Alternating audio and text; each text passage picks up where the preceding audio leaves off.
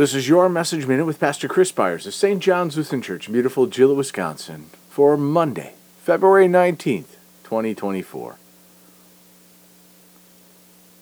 And I heard every creature in heaven and on earth and under the sea and in the sea and all that is in them, saying, To him who sits on the throne and to the Lamb be blessing and honor and glory and might forever and ever.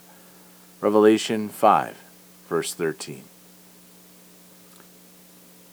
The popular Christian song, pop song, I Can Only Imagine by Mercy Me, really encapsulates what I think this verse describes. To sit in God's glory is the most praiseworthy thing that any of us could imagine. And one day, for those who believe, this will be a reality. John was trying to describe it, and it's still hard for us to understand. It's outside of our imagination, yet we can still try. The fact that God adopted us into His family and promised us paradise is too much for us to understand, much less fully comprehend.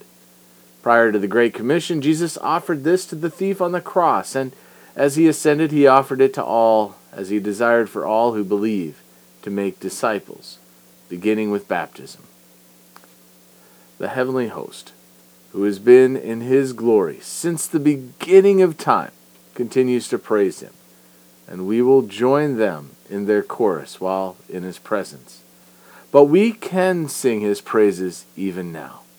The songs we sing now will only be a shadow, but let us sing them anyway as we go forth in the promises and blessings of our Lord.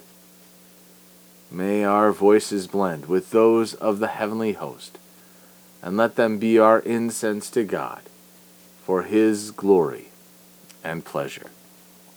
Let us pray. We thank You, our Heavenly Father, through Jesus Christ, Your dear Son, that You have kept us this night from all harm and danger. And we ask You to protect us this day also from sin and every evil, that in all we do today we may please You. For into Your hands we commend ourselves, our bodies and souls, and all that is ours. Let Your holy angel watch over us, that the wicked foe have no power over us. Amen.